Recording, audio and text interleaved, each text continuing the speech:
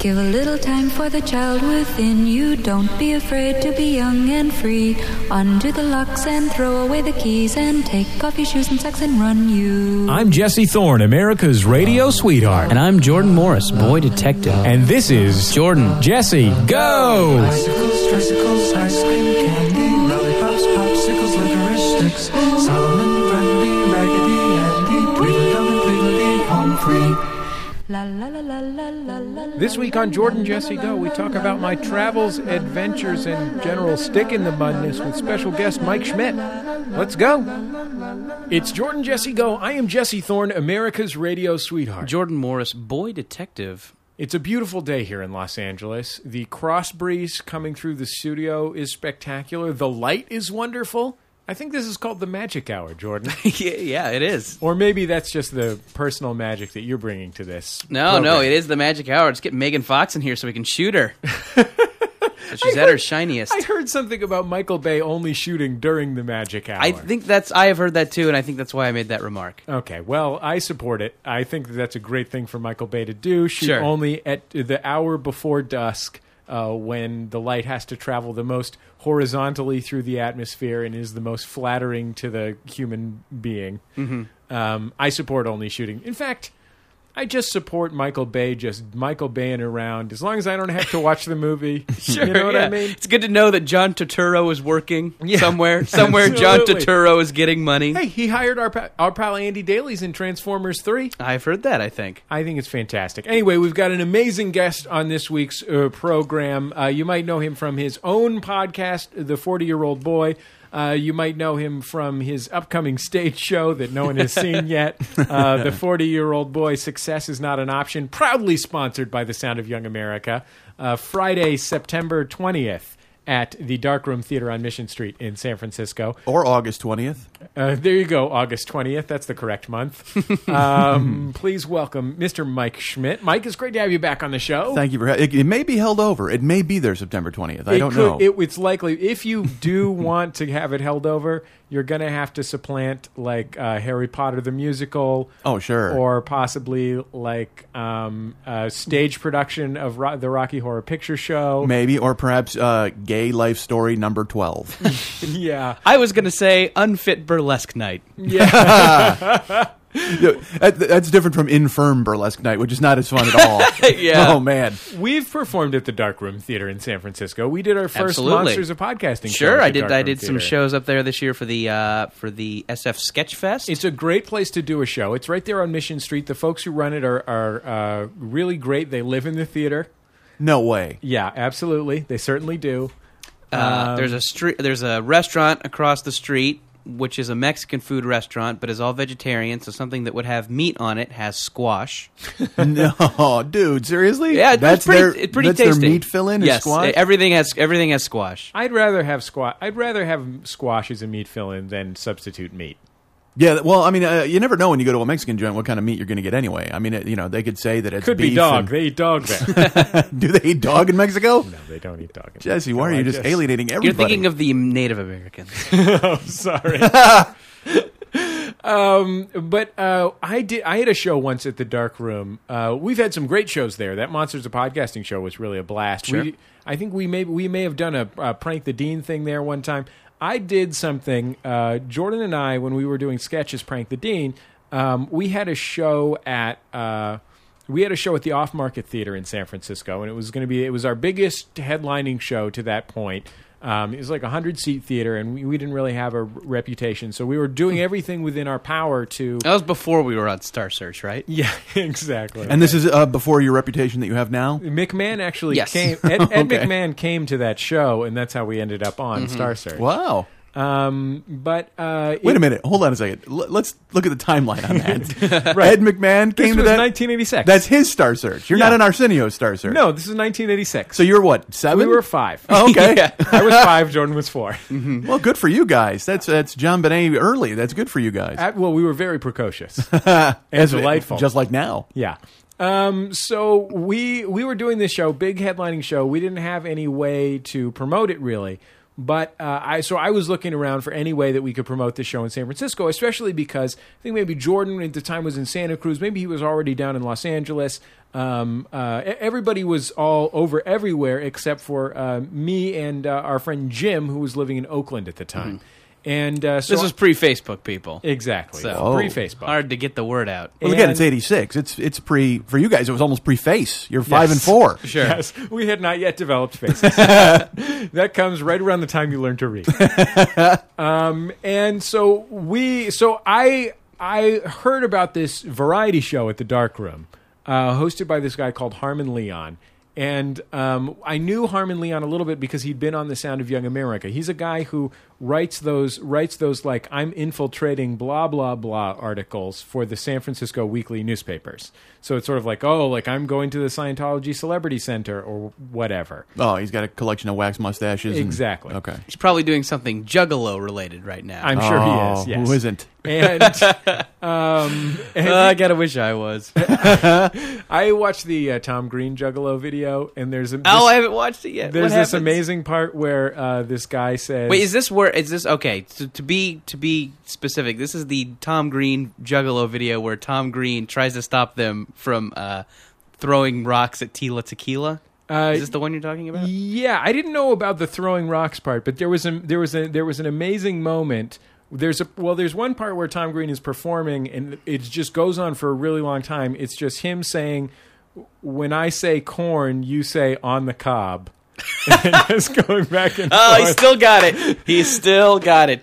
People think that... But there's this moment where he's interviewing this sort of fat, middle-aged, bald guy. Like, not balding, but shaved bald. Sure. Scary bald. And how did he find one of them at the Juggalo? I know. It was hard to find. He had to sift through a lot of too skinny 23-year-old guys with wild eyes and no shirts. Don't forget the mustache attempt. But this is a direct quote from that guy that was just really beautiful. Whoop whoop, he said. Mama Gypsy's in prison this year. She couldn't bring no space cakes.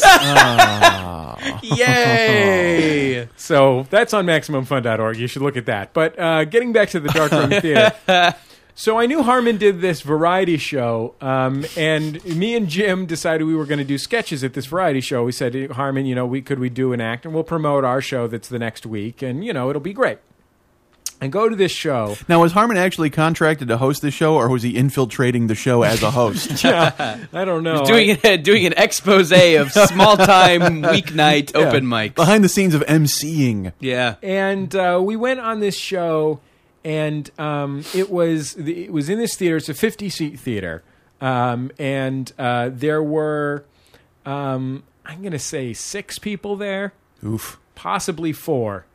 2 of them were like a 30-something African American couple. All right, who were not. On Mission Street in San Francisco, it's gotten progressively tonier over the years, but still back then. You're mostly looking at, 35-year-old Mexican-American women and the occasional hipster who's wandered down from Valencia Street 1 block up. So you're saying my show is going to go great? Yeah, well, you've got That's your demo, right? That's your... I'm sure it is, right? Wheelhouse. There are no sort of like middle-class 35-year-old African-American people in the mix at all. Okay. These people just wandered in off the street because someone said, hey, there's a show going on in here. And Lost Hipster, which I enjoy. Again, very much went my wheelhouse. Yeah, and there was 4 people. So Harmon and his co-host Mike Spiegelman, a sort of a scion of the San Francisco comedy scene, by all accounts a very decent... Yeah, sure, Spiegs. Spiegs is there, sure. They do about 20 minutes of what I would describe as nothing. Just nothing. They clearly have not prepared anything... for this evening's entertainment. And the audience is bored, upset. I mean, there's only a few people, so they can really each person has their own reaction. And you can because you have so much time to look at them each individually, you can gauge their individual specific reactions. Right, exactly. And you want to do as much time as possible for that smaller crowd. Yeah. Oh, and by the way, a few days before this happens, Jim mentions that he has to be out of town, so I'm going up solo. So I'm doing these 2 monologues, one of which is my monologue, one of which is Jordan's monologue. I'm going to do these 2 on the show. Then I get there and I'm like, okay, I'm cutting it down to 1 monologue. I'm doing 1 piece because I said I was going to do something. And then after they do about 20 minutes of nothing, they introduce the transsexual folk singer. All right. Who is insane. Man to woman or woman to man? This is a man to woman. Okay. And still functional? I didn't check. All right. I didn't check the undercarriage. How do you not? If I'm going to sit and listen to a transsexual folk singer, I want to see some credentials. Yeah, I want to know what's happening down there. He's got to have a metronome working or something. This lady was batshit insane. Yeah. And I'd say she took up another 15 to 20 minutes of stage time. And again, there's no content here. No content at all. There was some guitar playing, wasn't there? I have never performed in front of a more bored and hostile crowd of 6 people. Plus the 2 people that were in the show and the 2 people that own the theater and live there. I'm glad you included the number because I would have, accepting today, of course. I did my monologue. I did this monologue. He got my name wrong and didn't mention our show that was coming up, and I just left. My wife had been sitting in the audience. My then girlfriend, now wife, had been sitting in the audience for this whole thing. I came out to the audience after that and she just said to me, "We're leaving." She's never said this to me before, any time in any show. She's the most supportive, kindest person in the history of the world. She just says, "We're leaving." She was sitting there like Mark Wahlberg in Boogie Nights when he's in Alfred Molina's apartment and he's just rubbing his temples and "We're leaving." He stands up, gone. That's what it was like, dick and all. Anyway, I'm sure your show will go really great. Yeah. As soon as I clean all the shit off of it, you just dumped on top of it. No, but we've done. It really is a great little place. I think you're really going to enjoy it. It's a great for the audience too because it's very it's close quarters. It feels like a place where something cool is going to happen. This is only my 3rd time ever in San Francisco. And the other 2 times were 1 day each. I went to the Stick once, and we were going to go to the Holy City Zoo once. I had a friend who had an interview for a radio job up there. And this was back when you used to perform with Robin Williams a lot. Oh, yeah. Me and Mort Saul. We were together. We were a team. Just riffing off the newspaper. Oh, that's how I do it. You just take out the newspaper and just riff. Yeah, and then 25 years later, David Brenner did it, and it was just as unfunny then. You said the Stick. What is that? An old comedy club? No. Candlestick Park. Oh, okay. The Stick. Yeah, I went to a game, a Giants game, the one Giant game. So you went to San Francisco just to go to a Giants game? No, I went twice, and I lived in Tahoe. Okay. And I had a friend who had radio job interviews, and I had tagged along both times with her. And one time we went to a Giants game, and then the other time we went to I was going to go to the Holy City Zoo, but we wound up at the wharf, and then things happened. And then the chowder, and the rest is history. Yeah. We bought some trinkets. Sure. T-shirts that say "Who farted?" Yeah. So I'm looking forward to going. Like I said, I've never been. How long are you going to be up there? Just the 2 days that I'm working. It's a beautiful city, greatest city in the world. It's a wonderful place to walk around and enjoy yourself. The Mission District. That will not be happening. It's my home. It's my home, where I'm from, where I was born and raised. I will be sitting in a room, sweating furiously, wondering how things are going to go because that's how I do things. It's going to go great. You're nice to say so. I have I have high hopes for this operation. You and me both. High hopes and low expectations. And again, I'm on. It's going to be great. Yeah. Mike Schmidt, one of the funniest guys around. All right, that's my proclamation. I'm proclaiming that. Yeah.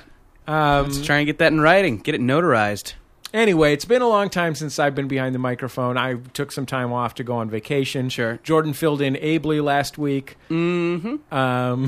It sounded like you doubted yourself. Yeah, for the first a little bit. I don't know. It was fine. You did a nice job. I enjoyed the show. I listened to the show on my way back from Marin County. Mm-hmm. Enjoyed listening to it very much. It was a lot of fun. Anyway, we've got a lot to talk about, so we'll be back in just a second on Jordan Jesse Go.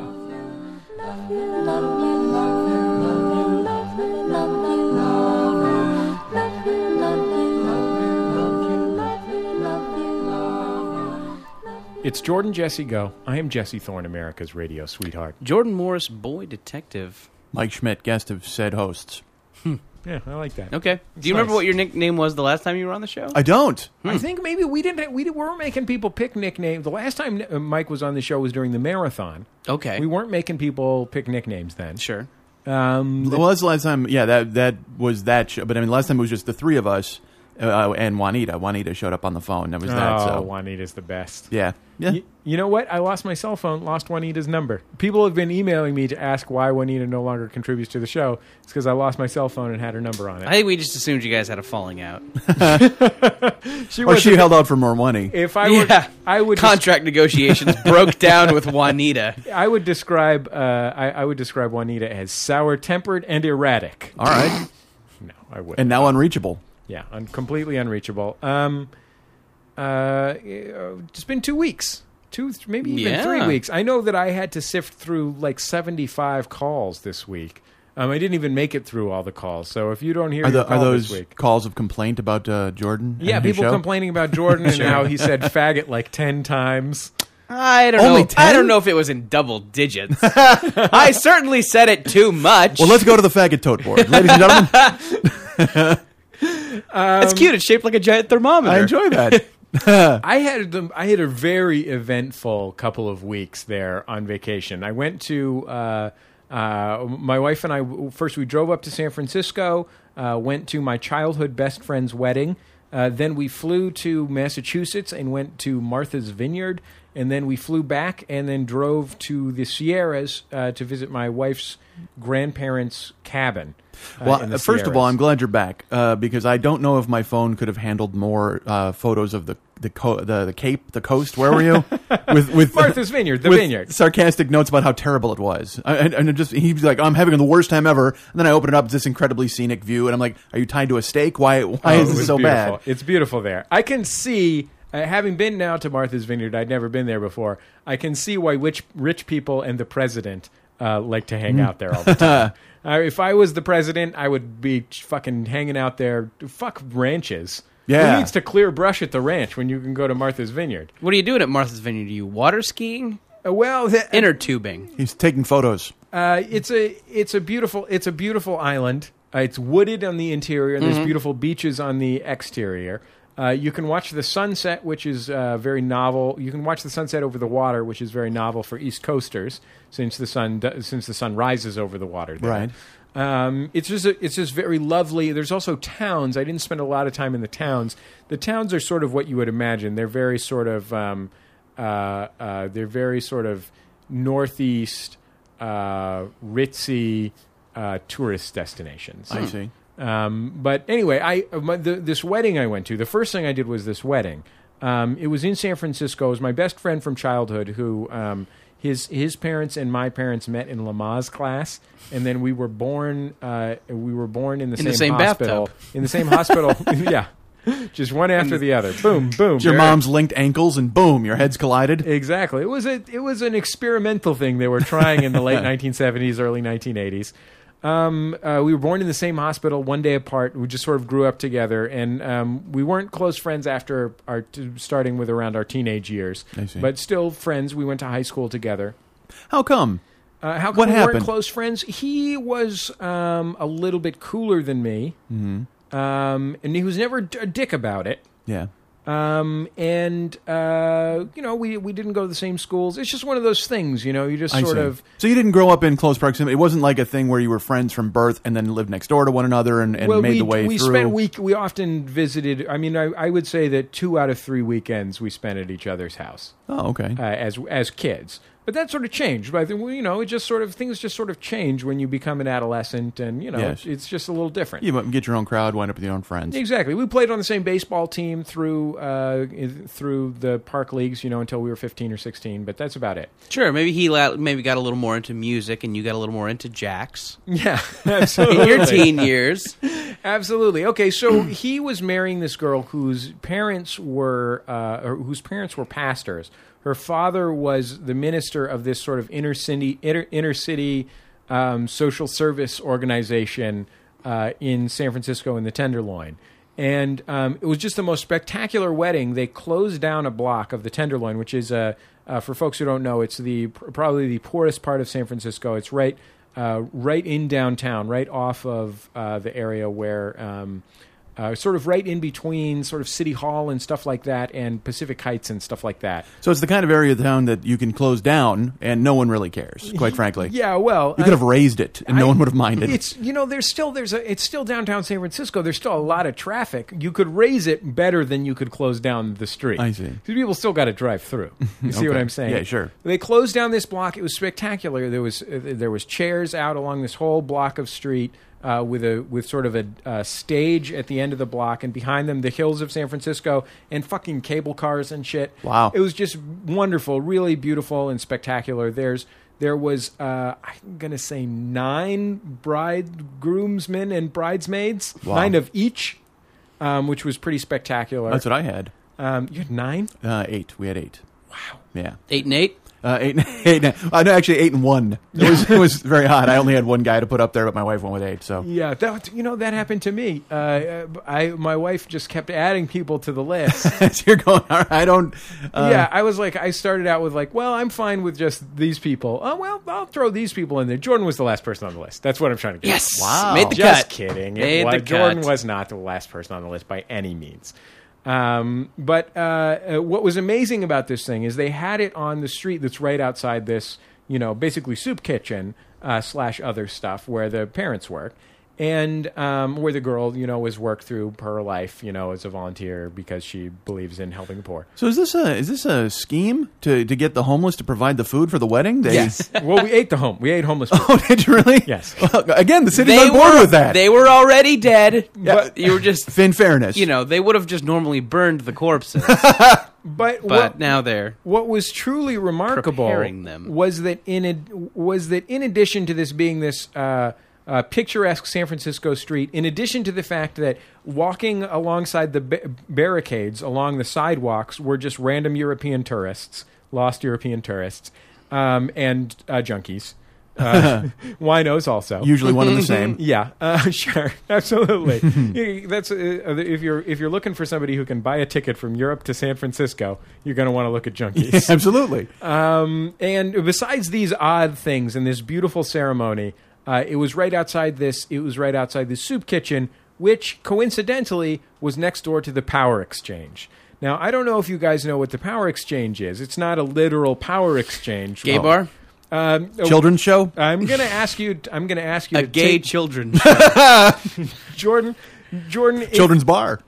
Children's bar. If you were going For to kids to tell get me, drunk at. if you were going to tell me what subject on Jordan Jesse Go you were most fascinated by, what would that subject be? Well, now it's children's bars. It's changed. But Jordan, you're famously fascinated by the secret sex party. Sure. Now, I wouldn't call the Power Exchange a place for secret sex parties. Reason being, not secret at all. Open to the public.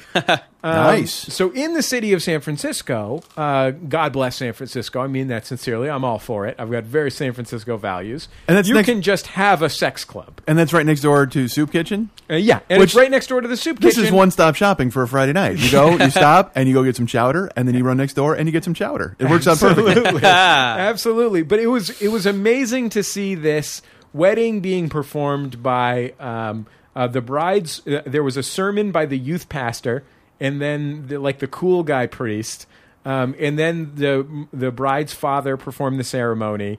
There was a lot of God talk. All of this was going outside, immediately outside the doors of this place where you pay $20 to get in. You have to bring a woman, and it's advised that you bring a whip or chaps. Now, is that the Soup Kitchen or the Power Exchange? Yes, it's both. Both Okay, of the just places. making sure. Both of the places. You don't want too many dudes in the soup kitchen. No, of course it not. gets gross. People get uncomfortable. It's a sausage gumbo party at that point. And then, of course, the reception was at the Basque Cultural Center in Daly City. Oh, yeah, why not? I thought we were thinking. Why didn't they just have the reception at the Power Exchange? That's what I was thinking. I mean, you don't have. Why to make have, everybody drive and repark? You don't That's have- just kind of rude. You don't have to fuck at the Power Exchange. It's just a nice, intimate venue. Sure. Say, oh, leave the gifts. over in the dungeon room. Sure. You know, well, this cum-stained mattress is a great place to sit down and have a game bird. Eat a game bird. How do you know it's a cum-stained mattress if it's wrapped? That's a good point. That's a gift. Get it? No, yeah. That was a stretch. Yep. Yeah. No, that's good. Was it there? I put it All right. together. Yeah. Yeah. I wouldn't say good, but it made sense. It wasn't a string of babble. Can I say it was fine? No, sure, Yeah, it please. was Don't totally take fine. Yeah, absolutely. But the Basque Cultural Center, it was a whole weird thing because I realized I went to high school with this guy, which was sort of an unusual occurrence because we hadn't gone to school the rest of the time. But I heard you had a falling out. you know, we got along fine. Okay. He was a trumpeter and I an actor in high school, so we both went to School of the Arts there in San Francisco. And among his 9 bridegrooms, what are they called? Groomsmen. Groomsmen. Among his 17 groomsmen, there were, I would say, that one was his cousin from Australia who used to live at his house sometimes. So I knew Yogi. His name was Yogi. Of course it was. Yeah, sure. And the other 16 were just guys we went to high school with. And you don't make the cut. And I didn't make the cut. Wow. But it occurred to me, I think I talked about my 10-year high school reunion on Jordan Jesse Go. I'm pretty sure there were more people from my high school class in the in the wedding party of this wedding than there were at my 10-year high school reunion. Really? Or roughly equivalent. Because I'd say maybe there was 15 or 20 people at my high school reunion, and there was definitely at least a dozen in the group among the groomsmen. So a small high school, or just nobody came? It was to the reunion? It was a combination of both. I see. Our graduating class was around 100. Okay. And I would say maybe there was about 20 that came to the reunion. But there was at least 15 or 18 there. And I was worried because I didn't know these guys were guys that I would say I was cool with, but that I didn't see outside of school. Okay. So, and like I said, cooler than me probably in high school. So you're hoping not to get a swirly at the reception. I'm wondering because, I mean, you can imagine I was a ridiculous high school student. Now, if you're looking for a venue for a ridiculous high school student, it's going to be School of the Arts in San Francisco. That or the Power Exchange. Yeah, exactly. Well, they do run they have a nice alternative school. I would think so. It's very good. It's a Quaker school. It's Society of Friends. Excuse me. Anyway, First Nations. That's people seem glad to see me. And one guy listens to the Sound of Young America on the radio in San Francisco. See, that's great. It made me feel like my high school years were not a waste. It made me feel like I should try and go to other things because apparently I'm the guy that you're happy to see 10 years later. Yeah, because and also because you've moved on from that. Oh, you've moved on absolutely. from high school. Well, yeah, but how many times? And I will say with you, it's a different thing because you had a much smaller school. How big was your school growing up? my graduating class was like 1,000 people. Have you been to a reunion yet? No, Yeah, I was going to say when you go, you'll find there's you who've moved on. You work for Fuel. You do important things. You Well, let's maybe take out important, but We're talking about Fuel TV. We're talking about CNN. Yeah. We're talking about the International Herald Tribune. We're talking about you're doing Reuters. Doctors Without Borders. Sure. solo hosting. By Doctors Without Borders, you meant I made funny comments in front of a green screen during a clip show for the doctors. Yeah, It's actually not Doctors Without Borders. that is what I meant. But when you go to your reunion, you're going to find that there's you, and then there are some people who are still ensconced firmly in the high school hierarchy, and they think that they can.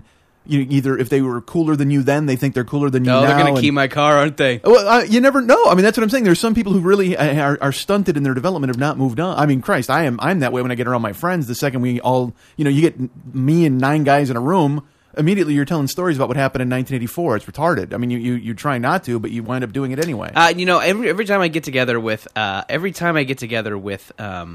friends from high school, a significant chunk of the conversation is dedicated to like recounting funny Simpsons episodes from the first 3 seasons.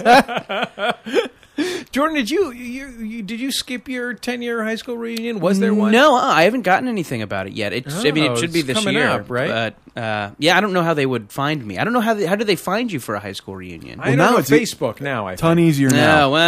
Much easier now. Somebody with a yearbook looks everybody up on Facebook. Oh well, I'm not on the Facebook, so yeah, maybe I'll just. Ooh. Like they're not. But should I go to it? Is that? Absolutely, you should go. Yeah, I think you should go. Do you have? How was school for you? Did you hate it? If you're one of those people who no, I liked high school. I had a good time in high school. You have to go. Yeah. You absolutely have to go. Because again, like I said, there will be, like Jesse had the one experience here where he met these guys and he went, oh, this is great. You're going to have that same experience. You're going to go and you're going to run into people, because you may be dreading it. You might be thinking not to go. But then the second you walk in the door and you see one or two people and they're nice to you and you go, why did I even stress out about this at all? This is going to be fun. And you'll run into that numbskull who wants to poke you in the chest and make fun of you for gym class from 10 years ago, who hasn't moved on and let it go. In my high school, that's the guy who would call you not a faggot. Faggot was the status quo. Oh, okay. Yeah. So the expectation was that you would be a faggot. The insult would be insufficiently faggot. You call that an art installation? Yeah, exactly. I was really happy. It was really neat to talk to guys. Oh, if anybody out there is listening who went to high school with me and is on Facebook, when is the reunion? You can DM me on Twitter. You can, at Jordan_Morris. Sure. Go ahead and find him. Send him a Twitter. It was neat. It was neat to me too to see these guys that I really hadn't seen in 10 years, or really been in touch. Like a couple of them were my Facebook friends. But I don't really pay attention to my Facebook friends, frankly, because it's just I'm a public figure, so there's thousands of Facebook friends I don't know. Yeah. So I don't really pay attention to it. But the guys I hadn't seen in a long time, guys that I was fond of, but like I said, didn't. And then I just see them 10 years later. Now they're men. Yep. Just like me. Isn't that amazing? I don't know about just like you, but they're certainly men. Sure. But it was really a fascinating experience. So, Mike, you went to yours. I went to. Did I go to 10? No, I went to 20. Okay. Yeah. And good, positive. Yeah, it turned out real well. You know what? It was great. Upstairs in the hotel where we were, everybody got along. Everything was great, and we were downstairs having fun. in the Fight Club. It was less good. Very uncomfortable. But you felt so alive. Oh, sure. Illegal kickboxing. I can't talk about it. Sorry. So we, upstairs it was. You finally got to face your old high school rival, Shaun Yu. Oh, Larry Bagwell, actually. Oh, okay. And he did not attend. It's You were tight with Shaun Yu. Shaun Yu and I were good. Oh, we were okay. very close. Yeah, but unfortunately, and he would tell me, he's like, "Dude, you got to kick the shit out of Bagwell," and I'm like, "I know." Gotta dip your hands in glass have first. not had the chance. But then it was great for the reunion. But then afterwards, we wound up splintering off in the hotel to go to, and have the drinking and I'm sure, of course. And we wound up in a basement and like a basement conference room of the hotel. And then so it was got all weird. the splintering off was within the hotel. Like some people yeah, went to the Starlight room, and some people Yes. just went into a hotel. Okay, Yeah, and you went to the basement. We wound up downstairs where people wanted me to do a set. wow. Drunkenly Jeez. imploring me to do jokes in a basement, and I'm like, that's not going to happen. But it didn't matter because then another guy goes, well, I'll tell some jokes. So Jammin' Melvin Davis climbed up on a chair and he started to tell knock knock jokes and dirty pussy jokes and Sure. for everybody's wives, and it became high school. It went from upstairs. It was like we were all adults and this is really neat seeing each other, to when we went downstairs, immediately we regressed 20 years to the back roads, and people are drinking beers and it was getting on. So. Was there at the actual thing where everyone was being civil? Was there booze at that? Yeah. Okay. Yeah, there was booze upstairs. I had an incident. All right, I've told this story on my podcast. I was on the elevator. There was a girl in school I didn't get along with very much, and as it's progressed, I like her. She's nice, and 20 years later, she's still nice. But for some reason, we rub each other the wrong way. Mm-hmm. So we get in an elevator, and it's me and this is present tense now. Yeah. You switched from 20 years later, she's still very nice, but we rub each other. I expected you to say, but back in high school, there was... Well, you know what? In school, we just, for some reason, she and I always kind of bumped heads. Right. All right. And it's because I'm a jagoff. I get that. It's because you have a giant head. That could be it, yeah. And we were always in close proximity. Yeah, Sure. just like banging into each other with paper mache skulls.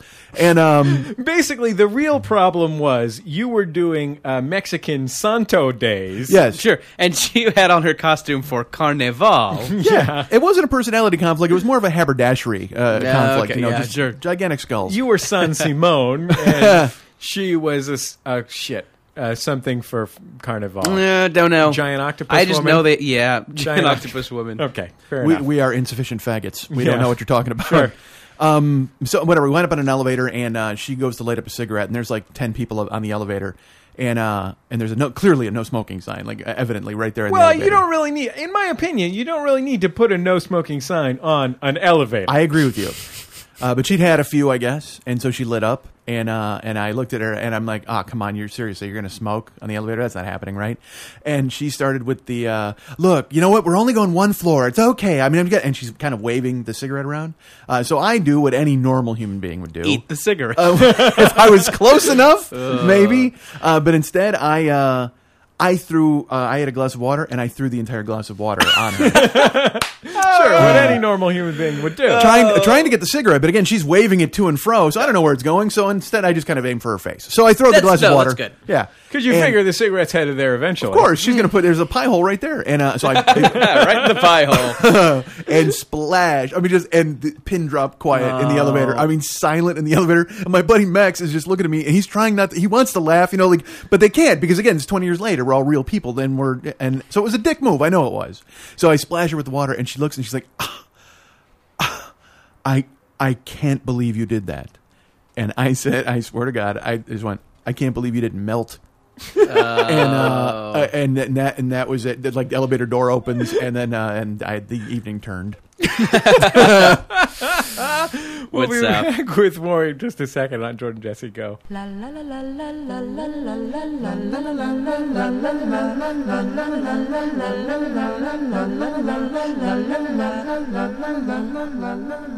It's Jordan Jesse Go. I'm Jesse Thorne, America's radio sweetheart. Jordan Morris, boy detective. Like Schmidt, third chair. Yeah, I like it. Third chair bassoon? Maybe? Buffoon. Hey, yeah.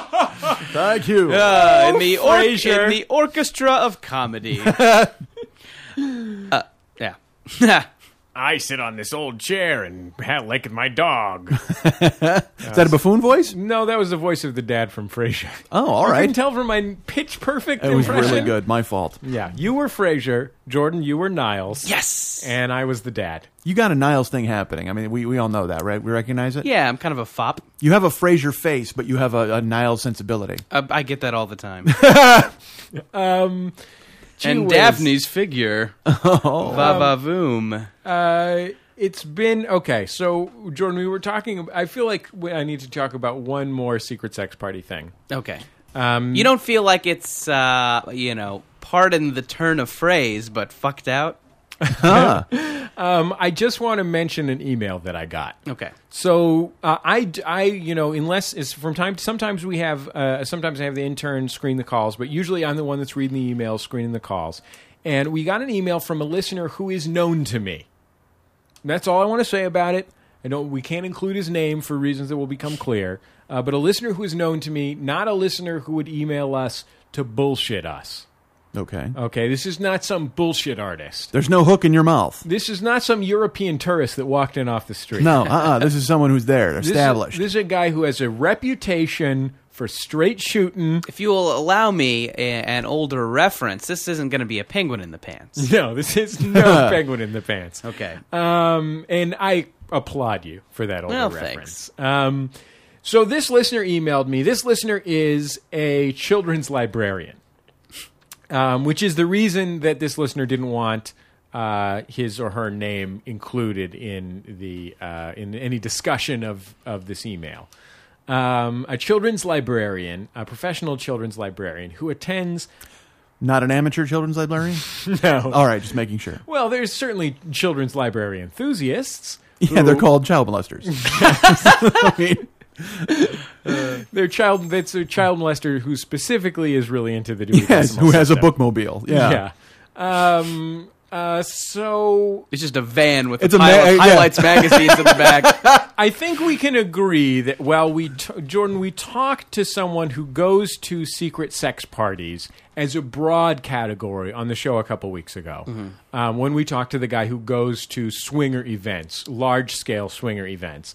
What we didn't talk to is someone whose description, whose idea of a secret sex party really exactly matched yours. Your feeling is that when people are getting together to celebrate a common interest, there's a secret sex party going on underneath it all. Yeah, that's sure. That's about The it. premise for it, especially when a group of, I think we can safely say, geeks are getting together for an event around a common interest, such as a Comic-Con or a Renaissance fair, that what's really going on is they're going there to fuck in an organized Costumed fuck group. way. Okay. And I'm hear what you're. I'm agreeing. I'm on board with what you're saying. Like Yeah. any sort of wrestling convention, anything like that. It's just an excuse to get together with like-minded people and try to bang them. exactly. Cool. Up to and including something that was going on when I was last in Las Vegas in my hotel, a female bodybuilding event. Oh, that's forget about it. That's off the fetish chart. That's So, retarded. And I think we can agree that going to a swingers party, since it is specifically for fucking, it doesn't exactly fit with what we were looking for. Sure. So what this listener told me is that this listener goes every year to the American Library Association conference, The ALA. the ALA, and can independently, and as I said, no penguin in the pants, confirm there are secret sex parties at the ALA. Nice. Okay. He or she has attended the secret sex parties, specifically S&M themed ones. By the way, these are the quietest secret sex parties you will ever attend. Shh, that's part of it. Yeah. You have to. They call themselves shushers. Yeah, that's Yeah. part of the fetish. You have to whisper your safe word. So I just wanted. And your safe word must have more than 4 syllables. I just wanted you to know, Jordan, That I'm right about this and everything else. Yeah. Good. Exactly. My thirst has been slaked. I want to ask you guys a question with regard to my recent travels. All right. Yes, we did miss you. Thank Yes, you. it seemed like fun. It seemed like you had fun. Yes, you sent too many photographs. There was literally 2. Yes, there was were. 2. Far too many. Okay. So Martha's Vineyard was very lovely. We visited my wife's good friends. Here are 3 things that I confuse. Yes. Martha's Vineyard. Yes. Camp David. Yes. Cape Canaveral. Wow. Sometimes when people are talking about one, I'm thinking of the Oh, other. I just Okay, because now, I said Jordan. the coast of the Cape. I see what you're saying about Canaveral. Oh, yeah, I yeah. definitely get that. I went to Martha's Vineyard to launch a satellite. Okay. Which doesn't usually happen there. And to talk to Anwar Sadat's kids. The only thing I wanted out of Martha's Vineyard that I didn't get was a round of golf with Bill Clinton and Chevy Chase. What? Who are best friends whose families stay together in Martha's Vineyard. For real? They do coordinated vacations to Martha's Vineyard together. Have you ever been more disappointed in a person after admiring them more than you have Bill Clinton? Seriously? Hey, I'm a big Chevy Chase fan, so you're not gonna. Oh, I can't. I'm sorry. Chevy Chase has just turned into such a fucking grease spot. I mean, he's so terrible. I watch Community, and I see him and Joel McHale, and it's like the ghost of douche past and the ghost of douche future. That's fair. You're just let's move on. That's fair. What do you guys think is a cooler pair of buddies? Is it Bill Clinton and Chevy Chase, Bob Newhart and Don Rickles, or Al Gore and Tommy Lee Jones? Oh, These are 3 famous celebrity and buddy real, pairs. yeah. Yeah. These true. are the big guns. Yeah. These are of the celebrity buddies. These are the William H. Macy and Felicity Huffman of buddy relationships. Yeah. Celebrity buddy relationships. Felicity H. Muffman. Yes. It's Stephen Colbert. I don't want to yank it if you didn't know the reference. I don't mean to be that guy. All right, I'm going to shut up.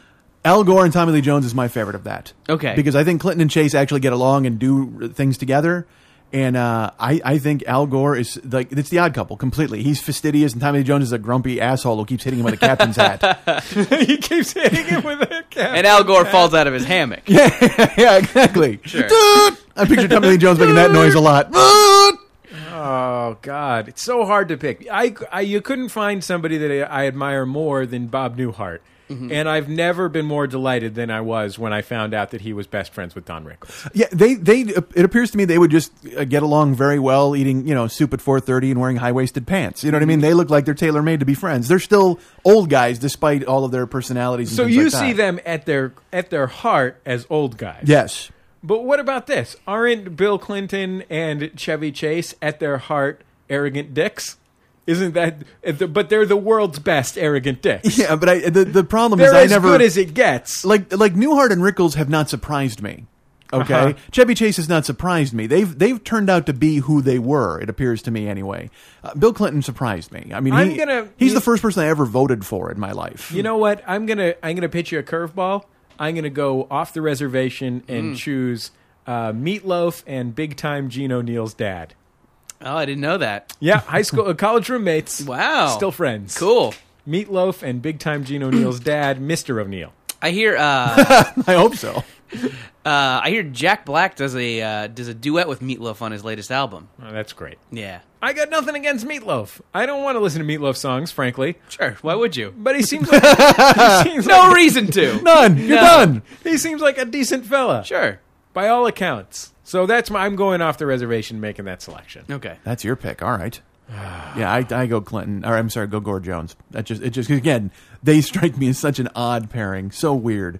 Unless what Al do you Gore think is, they have in common? Hotel prostitutes. well, certainly. Sure. Yeah. And then proximity to each other in school. That's it. Like, literally, they strike me as just two guys who wound up, like maybe there was a whole group of them, and now they're all dead, or they're not, because they're not famous enough to hang out with those two, that's who they wound up with. And, Jones is furious that's the guy he got out of the group. Fucking Gore. It's funny how that works out. Your college roommate just is that thing. I was thinking about my fondness for my high school, my freshman year college roommate, Eroticus. And I was thinking of the time, there was just this one time, just the other day it came up, when we were walking through the halls of Porter College at University of California at Santa Cruz, and Eroticus, who was a Filipino guy, about how tall would you say Mike is? 5'6", maybe? Yeah, 5'5", 5'6". 5'6", a short guy. Shorter than average. All chest. Just monstrous guy. Like a little bit roly-poly, but incredibly strong also. Right. He just went, "Oh!" and punched a hole in the wall. Yeah. And I see that as a very sweet thing to do because of that close bond that you have with your freshman college roommate. Sure. But if you saw me do it... If I saw you, would be sincerely afraid. Mike, I'm not going to lie to you. I'm afraid when you tell a story about doing something like that on your podcast, it worries me. I have a listener in Australia, a guy named Greg, who writes me, and he's very nice, and he enjoys me, but he's very clear to point out in his notes, I have no interest in meeting you. I could not. He said, I am scared of you. If it comes up, yeah. If I'm visiting Los Angeles or you're visiting Australia, we should not try and get together. He's very comfortable with the... Do not go a waltzing Matilda with me. Mile buffer. He's very happy with that. And again, very friendly, really nice, long emails, and very supportive, donated to the show. Very cool. Since the beginning, episode 1. Yeah. But it very clearly has these borders of no, we could not hang out or be friends. So when I was on vacation, that was the first half of the vacation, Martha's Vineyard, Bill Clinton, the whole 9 yards.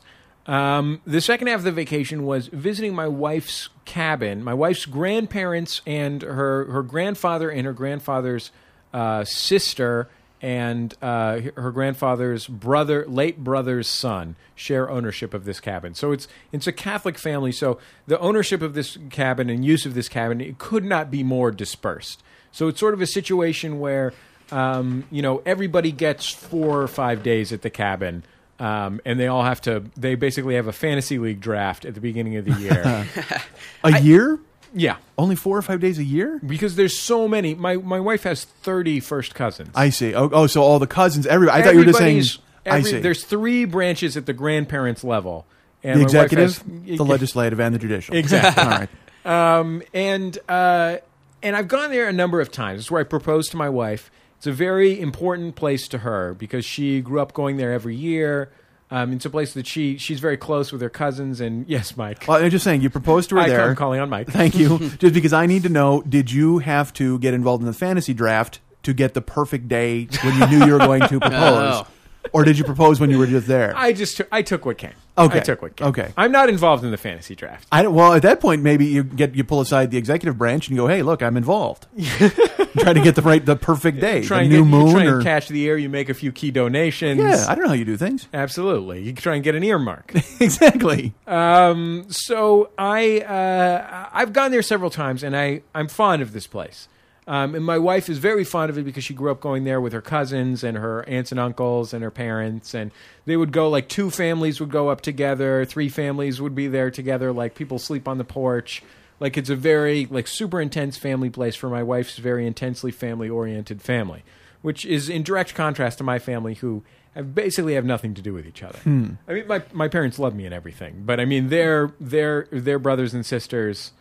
You know, they don't. Sure. It's not like they have a hostile relationship. They're just in all different places, and they're just not a big part of each other's lives. And they're not sleeping step like cordwood on a porch in a cabin somewhere. Exactly. They would never sleep like cordwood. Okay. Kindling, perhaps. A bound kindling of some kind. Yeah, my family's all kindling. But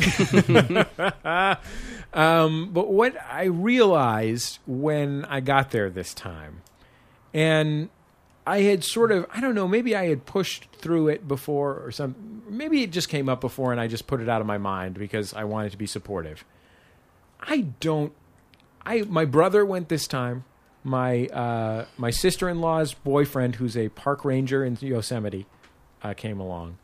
Wonderful guy. I love my brother very much as well. I was very happy to see him. I'm useless at a cabin. There's no thing for me to do. You put me in a cabin, I am completely lost. Yeah. It's like putting a cat on a tropical island. Aww. That does sound That's a cute image. That's really nice. In that it's adorable. It's really adorable. It's like you. I have no... Maybe the cat is laying on a beach towel with little sunglasses on. Oh, my God. Oh, boy. On his back? Yeah, totally. Oh, my God. Wait, can I ask you a question? Is he wearing zinc oxide on his nose? He is now. Oh, what do you want? You want it? It's in. Yeah. Serve it to me on a plate, please. I went to... Internet, if you could just get on that. That'd be please. Great. Oh, come on. It's out there. It has to be out there already, right? Yeah, no, you would I know. think.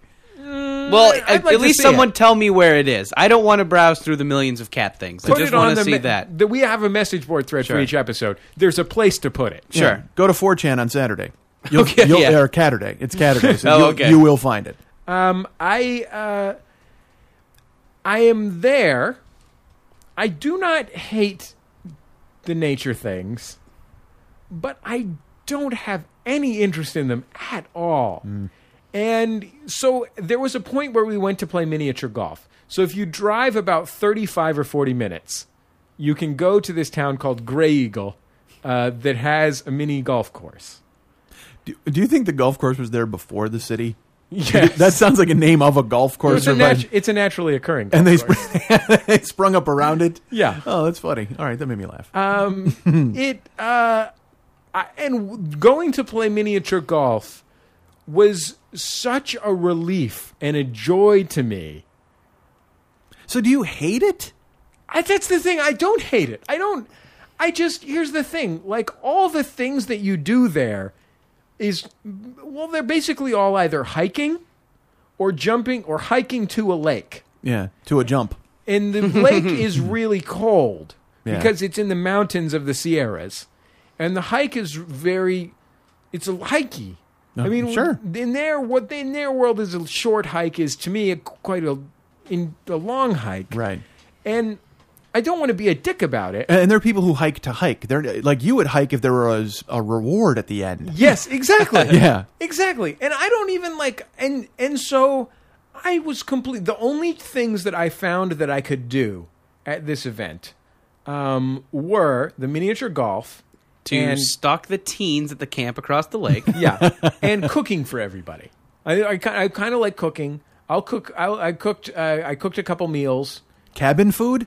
Like, do they have a accoutrement, or are you No, like? there's a kitchen. Are you cooking over like an open bean tin? I would like to cook over an open bean tin. With- That with- does sound kind of fun to with me. burning a kindling in it? Sure. And you know, it's funny you mention that because my wife and I went camping, and I think I talked about it on Jordan Jesse Go maybe like a year ago or a year and a half ago.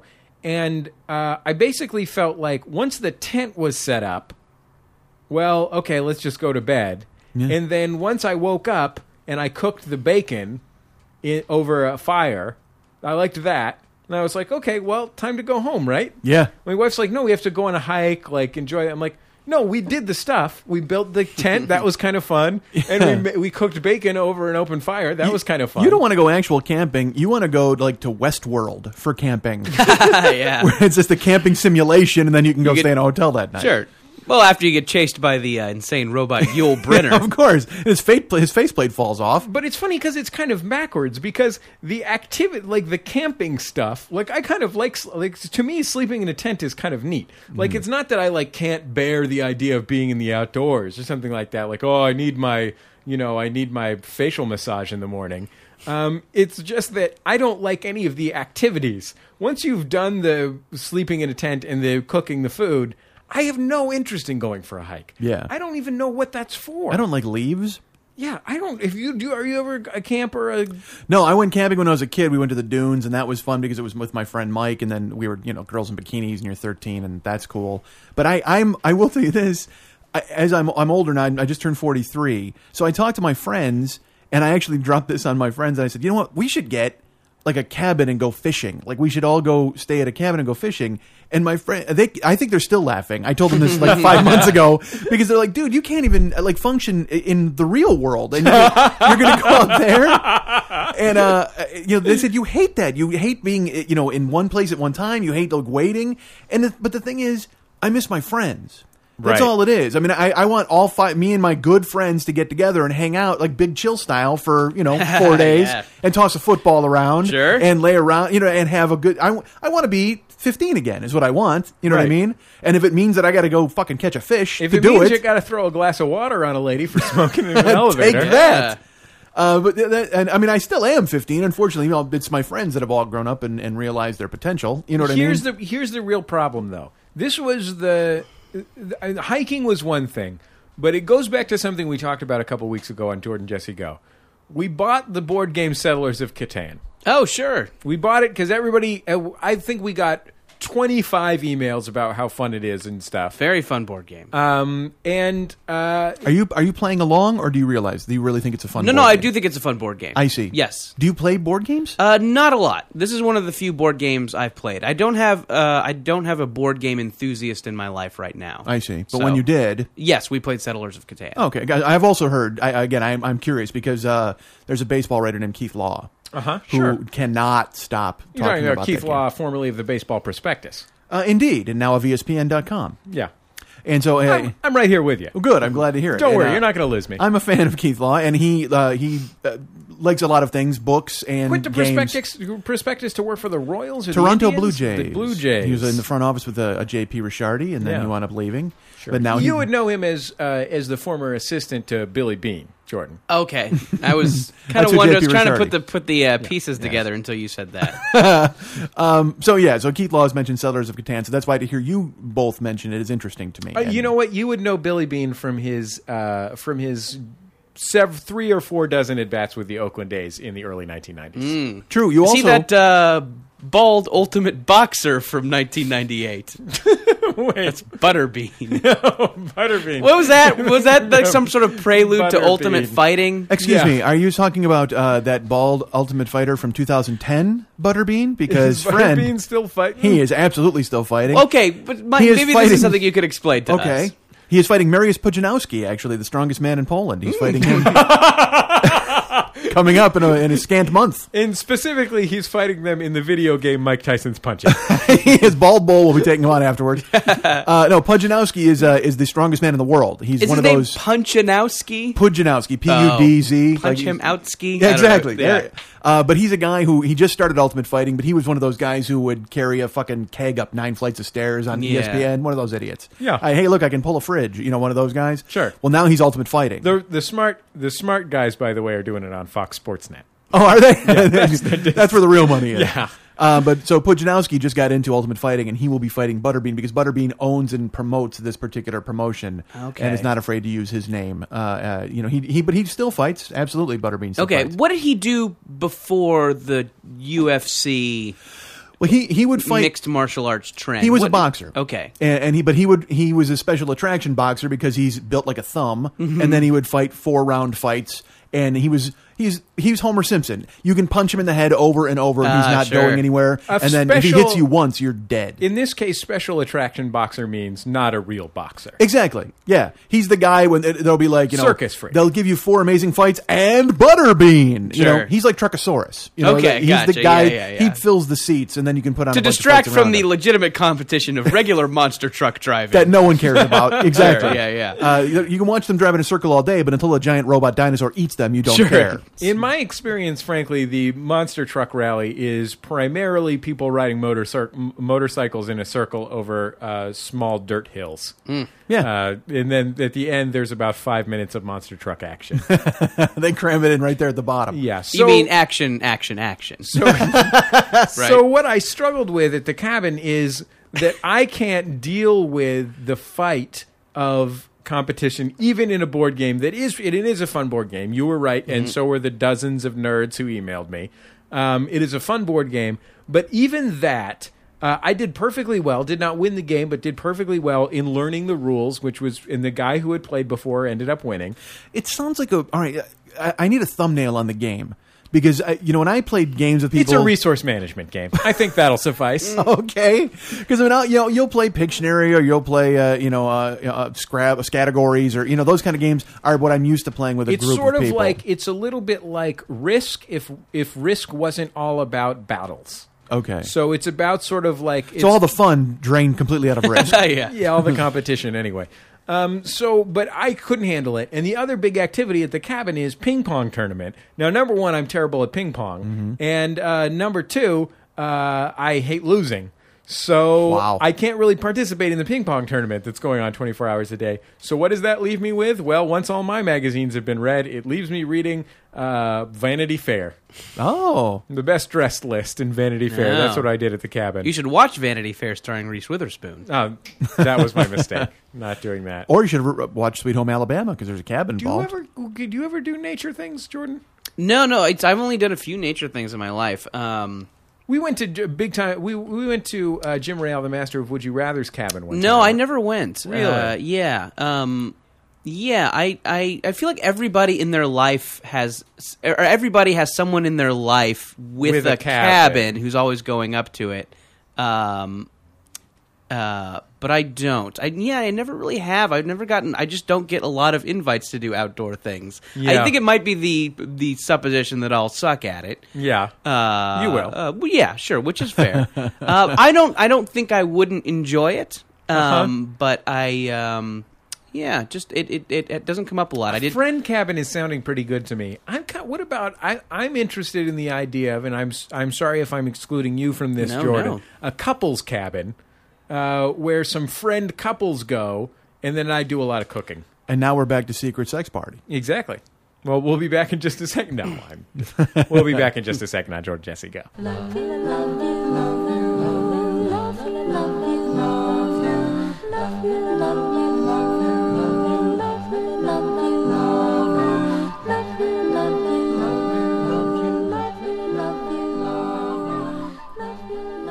It is Jordan Jesse Go. I am Jesse Thorne, America's radio sweetheart. Jordan Morris, boy detective. Mike Schmidt holding his own. Oh, more than holding his own. I'm hoping so. Dominating the floor. Yeah. Locking down the key. This is a fantastic location, I will tell you that. Isn't this nice? This is my first time in the new Jordan Jesse Go studios location.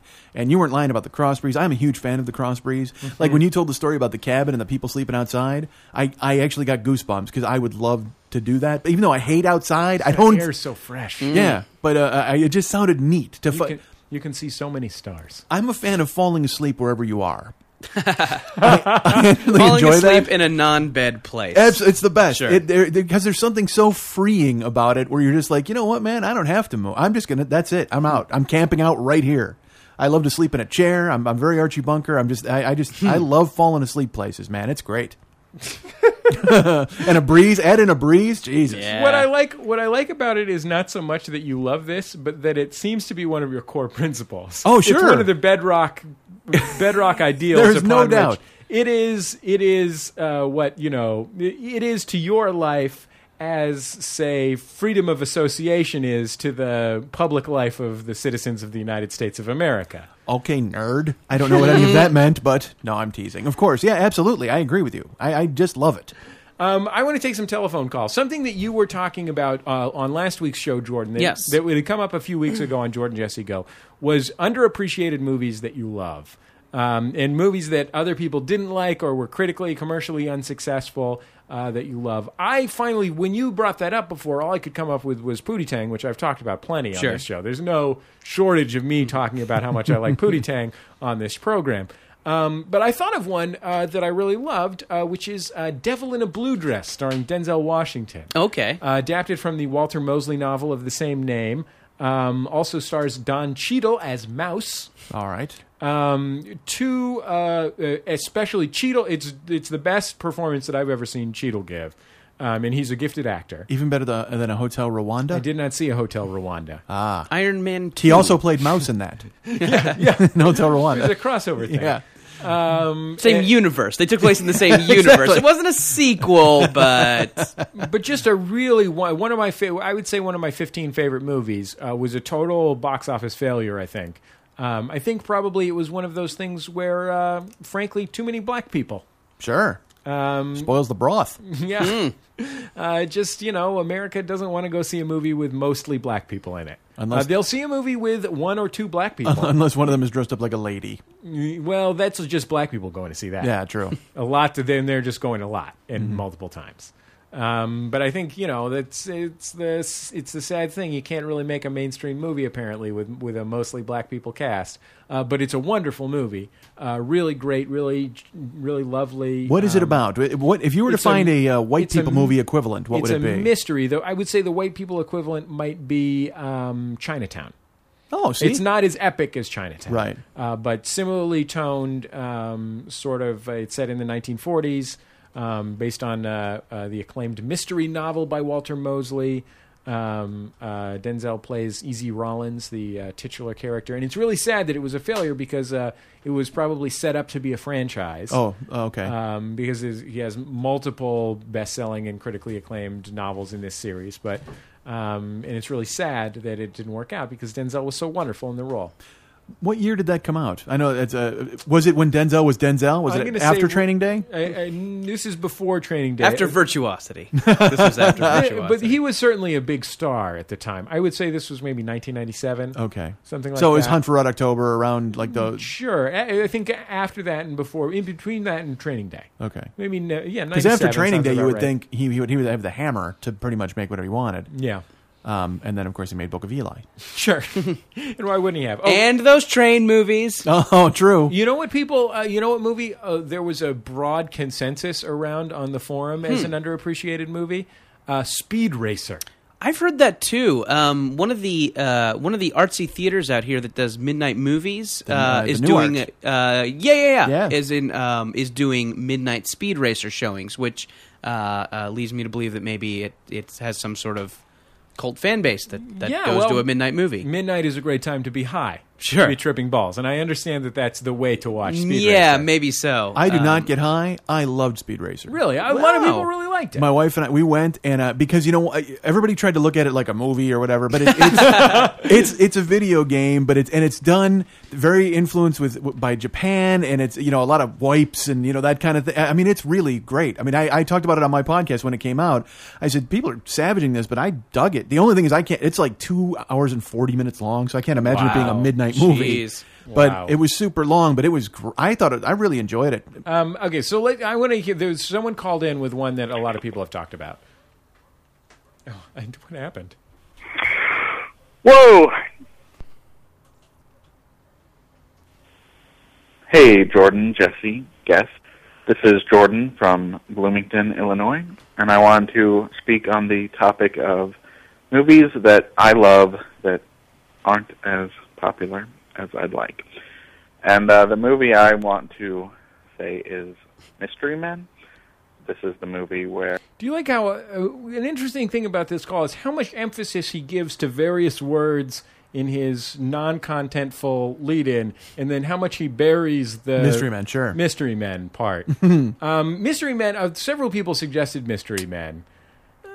Nope, they're wrong. No, Nope, I they're think wrong. they're It wrong. sucks. Yeah. That's like one of those movies. Like, oh god, I mean, like, you know, it came out around the time that I was so excited to see a movie with Ben Stiller and Janine Garofalo and William H. yeah, Macy, and William H. Paul basically Rubens. every single person in that movie. I was shitting my pants Sure. with excitement to see that movie. This was maybe my I think I remember it was maybe my senior year of high school when my kind of comedy dorkdom was at its, you know, most rabid. I think I had read Ben Stiller and Janine Garofalo's self-help parody book that year. Sure. Too.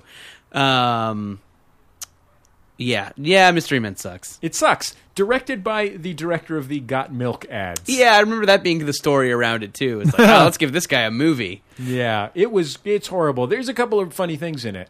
It's one of those movies that has some funny ideas in it that are very poorly executed. It's a super neat idea. Like all their you know, fake superhero character quirks are really funny. But I think it's one of the worst directed comedies I've ever seen. I think the director just really sucks the laugh out of even the best jokes. And I think that maybe it's the kind of movie that, if you'll pardon me, geeks like to celebrate more, not just because of the amazing cast, but because I think sometimes geeks like the idea of something as much as they like the thing. No, sure, and that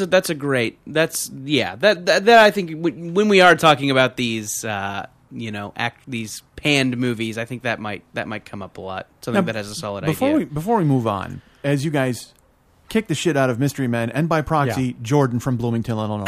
Yeah, fuck that guy. Let's back off on Jordan and Skosh, because I mean, you did ask for movies that are loved by particular absolutely. people. Absolutely, So we just disagree. Well, yeah, but we disagree vehemently, and he does not have a forum to rebut. I remember Janine Garofalo saying he something. may call in again. We are giving him permission to call in again. I remember Janine Garofalo saying something very funny at one point. And there was a number of funny. There's a lot of funny what year things was in that? the movie. I think it was before. What year your did senior Janine year in high Garofalo say school. something funny? I'm going to go with 1997 or 1998 on that Okay. one too, because I think I was a little earlier in high school. I don't think I was a senior in high school by then. And you're a year younger than I am. It had some great jokes in it. There's no doubt about that. I love Janine Garofalo. Romantically? Yes. Oh, sure. I did. I mean, I Oh, met her who didn't? at the Laugh Factory, Christ, in the late 90s, might have been, 97, 98, and I almost couldn't talk to her. I mean, because there's something about I her interviewed that I... her on stage, and I almost couldn't talk to her. Oh, my Christ. I just, man. How did your love, I mean, it doesn't seem like it has, but did your love of her wane when she was kind of in her political pundit phase? You know, I didn't love her because of her act and her material. I don't know what it was. It was her personality. And yeah, I mean... Did anyone? I saw her live. I saw her open for... She opened for David Spade and Dennis Miller, and she was very funny. You know, I saw her do a full set at Bumbershoot 2 years ago when we were there, and when I interviewed her. Full set being in 45 minutes? Yeah, 40 So minutes. a real set, okay. A real set. I mean, 35, 40 minutes. And there were some parts that weren't funny.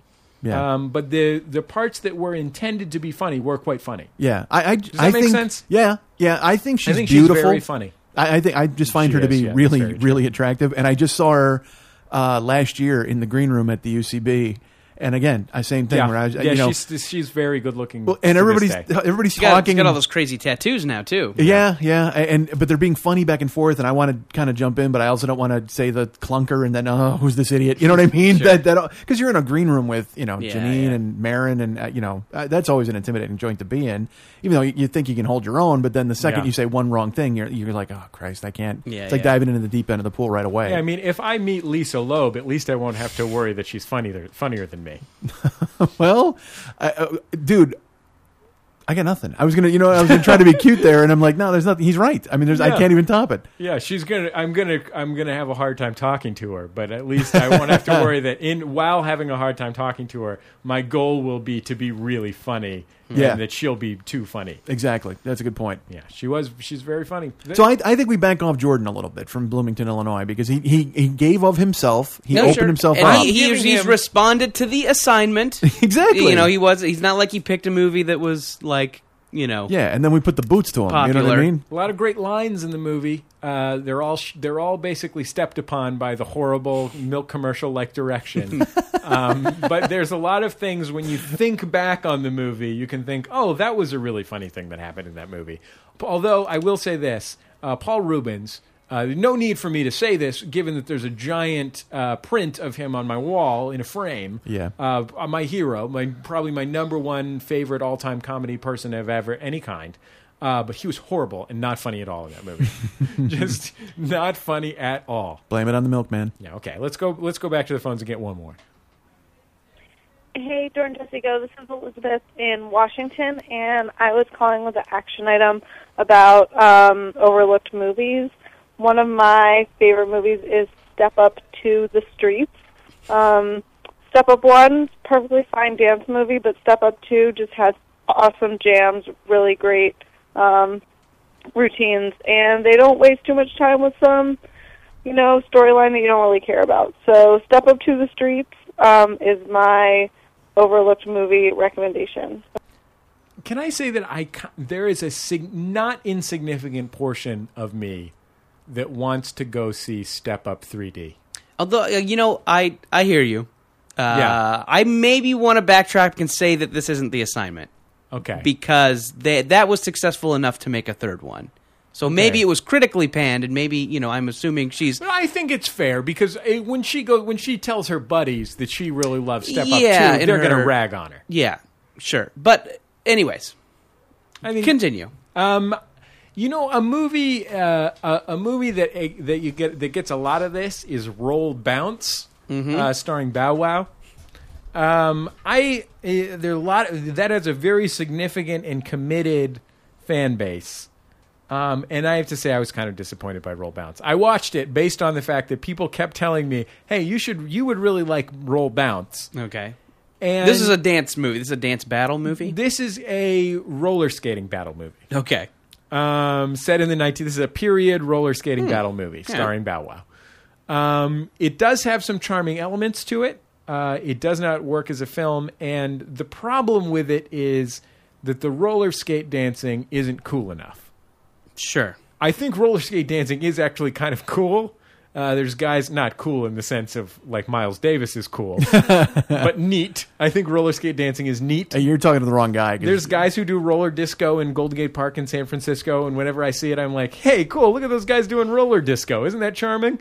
But that having been said, I can see potentially the dancing in Step Up 3D being good enough that I would enjoy watching Step Up 3D, especially because it's in 3D. Okay. Really? You're finding the 3D something you enjoy? Yeah, well, here's the thing. I don't want to watch a real movie in 3D particularly. Yeah. I think there's a legitimization of 3D that I can't buy into because it kind of gives me a headache and it's annoying to look at and definitely takes me out of the film. I'm an old man and I'm in the phase of, you kids get out of my yard in my movie going. So I'm angered by the 3D. I found Avatar to be a very upsetting movie-going experience. I just found it so unpleasant in many ways, but especially the 3D. I really enjoyed Avatar. I recognize the script is flawed. I recognize it's a child story. We're not going to get into. You don't have to worry. Well, every time I say it, I get savaged. Right. And Dave. Luckily, I haven't seen Dave Anthony because I think he'll probably still punch me in the face. If he sees me. But I just it was one of the worst movies I watched all of. Yeah, I was so intimidated by the accomplishment, which I've talked about. I actually was in my own head for a week about how he created a world and a language where everything and is blue. It was like Black Hawk Down, like when I saw that. I've talked about this many times where just the sheer enormity. It's amazing that someone could fly a helicopter because there's so many levers. Those scenes when they're filming the chase through Somalia and every window is covered by a camera. And I couldn't do it. I can barely talk every week on my show. Yeah.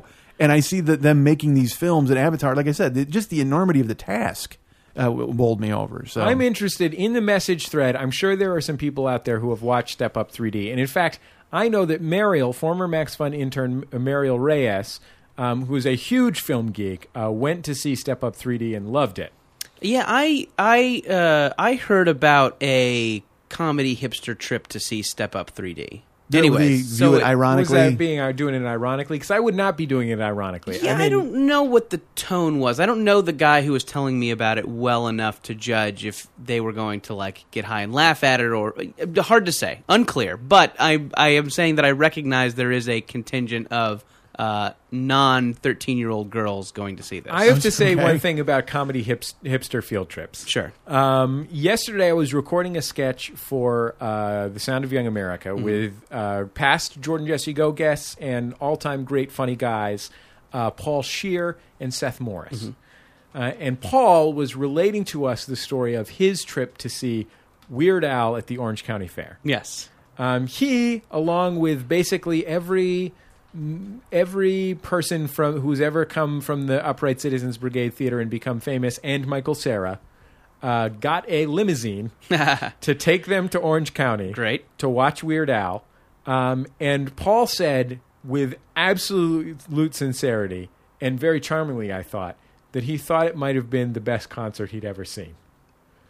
Yeah, as someone who has seen Weird Al at the county fair before, the Orange County Fair specifically. Whoa. Yeah, no, Weird Al is a cool character, I think, because he definitely straddles the line of like, just saying Weird Al is like a funny reference of here's something goofy from the 80s. Yeah. Like, if you were talking about how goofy the 80s was, you could just say Weird Al in place of Hypercolor shirt or Thompson Twins. Thompson Twins, sure, and like that gets a laugh. Like it's a reference, and it's kind of even a placeholdery one. But I think Weird Al, unlike those other things, Weird Al is a very good performer. I mean, definitely the songs are more funny to a 10-year-old, And he also got it. And Jamie Lee Curtis. That was the Yeah, other Jamie Lee element of Curtis. this story. Jamie Lee Curtis was standing in front of Paul Scheer at the show, and Paul said that she sang every word to every song, Yay. including the new ones. So good. Wow. So it's like, yeah, everybody knows "Eat It," Yeah. but Who knows that new song that's sort of Jonathan Coulton-y about being a failed actor who works at Disneyland? sure, I last I knew was the Craigslist Doors parody. That was the last one I saw. pretty recent. Yeah. On top Because of it was great, and it was great. But yeah, It was great. sure. But Weird Al, he's a good musician. He's Yeah. a good singer. And like I said, he gets it. He knows. Yeah. He's not when you say he's a caricature or a creature of the 80s, the character of Weird Al is. But I think he himself understands that, and he plays that role at the fair to do his thing. But offstage, he's not like Dice Clay, who's still walking around as Dice Clay. you Right, know? yeah. So he kind of gets that that's a role he fills, and then he can be himself when he's offstage. And, then he's on Tim and Eric and doing all that kind of stuff. Yeah, but I also suspect that maybe, current 10-year-old boys still like Weird Al albums. They do. Yeah. And God bless him for it. No one, if you say a bad word about, by the way, one other thing, I know people, so you say a bad word about Weird Al, you're on my shit list. And I don't even really care about Weird Al. I didn't grow up listening to Weird Al and like loving Weird Al, but he just seems like a great guy, and God bless him. Yes. So fuck you if you're going to bitch about Weird Al. But I don't think that's... I don't think anybody does. I feel like it's universal. Exactly. However, I want to say one more thing, which is this. Michael Cera, Sure. who starred in the recent film Scott Pilgrim that I went to see. Is that still in theaters? Starred in numerous... yes, it is. It Just was checking. It wasn't a total failure. It was very enjoyable. I'm not sure if it worked, but basically, I give 10 stars to Edgar Wright, the director. Everything he did worked in a way that I did not expect. Are you a Scott Pilgrim comic? I had read the first couple of ones. I'm not a big comic book guy, but I had Okay. read the first couple of ones because I'm hoping to get the guy who writes them on The Sound of Young America. I see. And so you wouldn't. It's not like you went in judging it or having preconceived notions. Not at all. I had enjoyed the first two. I mean, it didn't change my life, but it's not a core part of my identity. They were fun. I liked them. That's not what I'm here to talk about. What I'm here to talk about is this. Sorry. I'm tired of people ragging on Michael Cera. Number one, he's really funny. Sure. He's really good at what he does. Number two, he's the same in every movie. Yeah, that's called being in a fucking movie. Like, tell me the people who have multiple personae who are starring in comic films. Yeah. And you know what? Yeah, no one was mad at Charlie Chaplin for playing the same character in every movie. Oh, yeah, that hack. You know what's and like the guy is really making an effort to do good things. Like some of his efforts have failed, but you know what? If you're in a lot of movies and some of them don't suck, you haven't been in a lot of movies. Like the reality of the situation is that most movies suck. I think the problem with Michael Cera and this perception is I think it's because we're being told we're supposed to like him over and over, and they keep putting out his vehicles in his movies, and he continues. Come on, but he is doing Michael Cera in all of his movies. Because that's tough. The role he's been called to do. And I think in contrast to say George Clooney or. And I think Will Ferrell or Will Ferrell. I'm Jim with you. Carrey. Yes, Yes, I agree. But those guys are 35-year-old men who can do over the top and big laughs and craziness, and had established goodwill with an Anchorman or Ace Ventura, whether you like it or not, and they were able to go kind of and coast on those personalities and be those guys. Michael Cera has Arrested Development and Superbad. Superbad was a monster hit. But everybody walked away from that movie going, "Wow, McLovin! Oh my God, McLovin!" You know what I mean? It's like I'm not. Believe me, I'm saying is the man's really funny, and I don't say. Sure. And here's the thing. But actually, I think maybe when there is the negative Michael Cera feeling, I think maybe what it more is, it's not like not liking Michael Cera, because yes, he is totally funny, but I think it's more of a... That's the thing. He could do that and not be funny. Sure. That's the other thing. Absolutely. He is a gifted comic actor. It's not just happenstance. People act as though like, well, all he does is just show up on screen and schlub around a little bit. But you're talking to the wrong people. That's idiot. That's the same people who make yell at Barry Bonds. Oh, God, you know what I mean? Right, exactly. Yeah. And all these people can go fuck themselves. Sure. And I think maybe it's just kind of it's a burnout, and it's a burnout on that kind of movie. So this is what I would like to ask. Okay. If you are burned out on Michael Cera, he has been in a lot of films. And I can totally understand being burned, just as I could understand being burned out on Will Ferrell, for example. Who is, I think, one of the funniest people that exists. But I can understand being burned out on him. Have you seen that Other Guys? I enjoyed it. The Other Guys is funny. It's very funny. Is it? It is, yeah. Because again, because of I'm burned out on Will Ferrell, I have not seen it. And here's the thing. A relative departure from the character he usually plays. I mean, it's still super Will Ferrell-y, but I mean, it is a different kind of... Yeah. Semi-pro was it for me, where I just went, these guys are just showing up and getting four of their improv friends together, slapping on mustaches and doing whatever they want. Slapping on some mustaches. Here's the thing. I don't mind. I sincerely don't mind if you're not into that anymore. You're tired of it. It's not that funny to you anymore because you've seen it before, whatever. That's all sincerely totally fine with me. But don't tell me about how he sucks or you hate him. Because fuck you. Yeah, you're right. You're absolutely right, because he doesn't suck. No, and if you say you hate really him, good. But that's on them. That's on those people. Because again, it's the same thing with... Yeah, these people are assholes. That's why I hate them. That's why I'm telling them to go fuck themselves. I see. All right, I apologize. Yes, you're right. Yeah, I'm with you, because I don't... But Michael Cera was on the Sound of Young America 5 years ago. The nicest guy ever. Just a super nice guy, working really hard, living in fucking Toronto with his parents. Right, but the problem is the spin. The problem is where they come at you with... One is the spin of, I'm a human being that isn't a dick, and the other is, I'm the spin of, like, oh, I'm so catty about pop culture. Fuck you. You're misinterpreting what I said. The spin that is coming from studios and the people who are trying to, Michael Cera! And so people eventually just go, fuck, I'm tired of this guy. I've seen him do the same thing over and over in 4 different movies, not realizing... That's what he was asked to do. Nobody said, dude, could you make Taxi Driver for us? That'd be great. No, they want him to do what he does and does best, and he's really good at it. There was this, and I think the advertising does have a lot to do with that. I remember the advertising specifically for the for Youth in Revolt. The TV spots for Youth in Revolt, which was the before this most recent one, the most recent Michael Cera failure movie.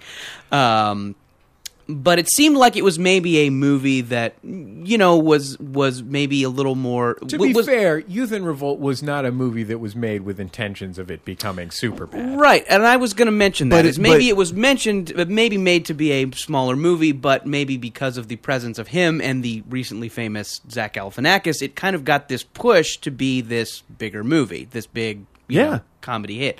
And I remember the trailers for it were super obnoxious and cut in the style of a trailer for a, oh God, what's a terrible comedy? Lottery Ticket? it was cut in that style and had that style of announcer saying, and the quotes were like, Michael Cera shows his badass side, and then there's Zach Galifianakis, that guy from The Hangover. Yeah. And I think that's where the bad feeling comes from. And it's not that movie was... I didn't see that movie, but maybe it's great. And so it sounds like we can agree that what we don't want to hear is this stuff against people who are making things when they're good just because somebody else is selling it. And that our ire should be focused on the dickhead who decides to... Or maybe we should just take responsibility for our own lives and not go see movies that we don't like. That's and the thing. Not complain about it. Make those decisions, dude. I don't want to get into this thing, but it's the internet. The internet has crushed everything. Everyone has an opinion. Everyone thinks that you should hear their opinion, and everyone thinks that their opinion is right. So nobody will listen. There's no discourse. I'm a huge Van Halen fan. You guys are young. But there was a band called Van Halen from the dinosaur era that was my favorite band of all time. Well, a dino band. Exactly. Sure. They had a reunion tour in 2007. This was the band with Louis Prima, right? No, I'm sorry. A modern day Louis Prima and young David Lee Roth. Sure. So then, just last week, they announced they're making a new album with David Lee Roth. Uh-huh. And it was on Yahoo. It was one of the top news stories. Diamond David Lee Roth? Yes, sir. Diamond Dave. And it said Van Halen to reunite. Of California Girls remake? Absolutely. And Just a Gigolo fame. And he is on this thing on Yahoo. And I look underneath, there's 2,300 comments. And I go, don't look. Don't look. But I said, I have to look. And I said, I'll look at the first 5. The first one is, man, Eddie must be fucking broke to get back with Dave, stupid. And then another one was, Dave hasn't had a girl since he went bald and got kicked out of the band. Like, these are the first 3 quotes. And I just want... You guys know they each made $30 million in 2007 from the reunion tour. Yeah. If you're a fan of the band, the worst thing that could have happened was the reunion tour before the album, because now they don't have to make an album. Yeah. But these people, again, he's broke, they're stupid. It's just like with Michael Cera, where they just savage a guy. Oh, I've seen this fucking movie before. Then don't go and shut up. Yeah. Enjoy the things that you enjoy. Go ahead and get Devil in a Blue Dress, which I understand is fantastic. And don't fucking harangue Michael Cera for doing what they want him to do. Can I take a second to add something to our complaints about complaints department? Sure, yeah. There's one other thing that's been bothering me lately, and we're not going to have time for momentous occasions this week. We're already probably running long. Sure. But it's something that came up for me when I was reading magazines at the cabin. And that is jokes in magazines. Yeah. Dear magazines, for God's sakes, quit it with the not joke jokes. Sure. You're not funny. Just be informative. Maybe if this was 4 years ago when Chuck Klosterman was writing for Esquire. Yes. But he's not anymore. There have been, don't get me wrong, there have been funny people who wrote for magazines. Sure. My issue is not with someone writing something funny in a magazine. For example, this week, our friend Simon Rich, Saturday Night Live writer and brilliant genius comedy writer, has a piece in the New Yorker that's very, very funny.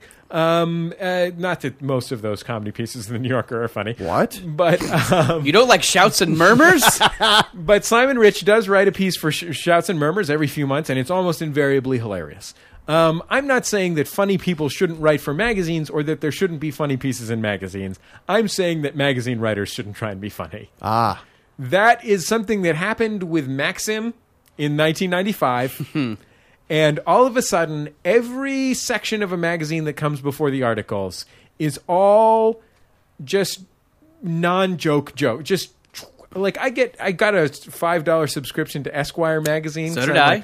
I'm a men's style journalist. I should do this. I just got off a plane where I was reading an Esquire, so we can talk about that. And Me too. I subscribe. Esquire. This is we're all subscribers. We're in. This is a magazine. We get the little black style book. This is a magazine that'll hire I know the guy who edits the black book. This is a magazine that'll hire George Saunders, the brilliant and hilarious literary writer, to do real writing. Like, it's not a magazine that's that's exclusively for the retarded. It's not Maxim. But guess what? There's 40 pages of bullshit non-jokes. Sure. Oh, I think the GQ comedy issue was what pissed me off. That was rough too. That was rough. I'm like, this is a thing that's full of things about comedians. that are brilliantly funny. They did a pretty good job of picking funny people to be in it. Sure. Among other things, our friend Tom Sharpling, our friend Jimmy Pardo were both mentioned in this. Very happy to have lots of great, talented people highlighted in the comedy issue. And some of the comedians wrote funny things. There was a thing of... Donald, God, what was Donald Glover's thing? And it was funny. Don Glover wrote something very funny. It was an alternate version of Precious. Sure. There was lots of funny stuff in this magazine that was created by funny people. And then, for some reason, just regular people who write for GQ made jokes in it a lot. And also, they took a lot of pictures of comedians slipping on banana peels and shit. And those are the same thing. But if we can backtrack to Esquire, the most non-funny thing in there is that sex columnist who gets like these legitimate sex questions, and I'm like, hey, you know what? I might like to read some sexual advice. Hey, but they're I all like just, reading Dan Savage. Sure, absolutely, but yeah, but she's just terribly unfunny, and it's all a joke, and then you don't get any information. So terribly unfunny, and she had a photo, which was her photo with the column for a while, and then she changed it, as they will update their photos. And I think she went in and said, do me a favor. Make it look like I have a condominium on my face. Please, do me a favor. I don't mean to be that guy who's catty about a picture, but she went from being semi-attractive to, oh, you're the sex columnist? My first question, do you have any ever with that photo? Seriously, with that mug. Yeah. I think it's a broad condition, and sure is. It's easily nice. It's easily that solved. Got it. It's easily solved. Here's how you solve it. If you're a writer for a magazine, think to yourself, am I a professional humorist? If the answer is no, don't try and be funny. Sure. But the problem is, and this gets back almost to the Michael Cera thing, everybody thinks they're a professional humorist. Oh, everyone. Especially a professional journalist. They all of They're them. Like, I'm a writer. Yeah, I can be funny. I can turn a phrase. I can do this. And everything is just artless snark and non-funny funny. Did you know that David Mamet submits cartoons to the New Yorker? I did not know that. That's really great. He is kind of funny in a funny way. But I bet you we don't know who it is, but per our last conversation, I bet you David Mamet has a surprising celebrity buddy. Jonathan Katz. They're best friends. Yep, there you go. No way. Yes way. Yep. Good Lord. Game over. Best friends. The mismatching continues. They're best friends. They went to college together in Vermont. Judaism, I'm sure, is important. Absolutely. In Mamet's case, specific Jewish ethnicities among the Jewish people and distinctions therein would be very important. Anyway, wasn't that nice that you said that he had a surprising celebrity friend? I don't know if I just knew that out of the back of my mind or if it was just a charming coincidence. Man, but, you know who's one really of the two. You know who's really delight? Jonathan Katz. No, sure. Come on. I talked to him on the phone a couple times when he first started podcasting because he had been on the Sound of Young America right around then. He just makes jokes continuously in his deadpan voice, and they're corny jokes. Just not. I mean, he's a great joke writer as well. But you can tell. All he cares about in the world is making a joke. Mm-hmm. And I think that probably him and Mamet just sit together and make corny jokes to each other, one after another, after another, after another. Come up with ideas for New Yorker cartoons. Exactly. Okay, we'll be back in just a second on Jordan Jesse Go.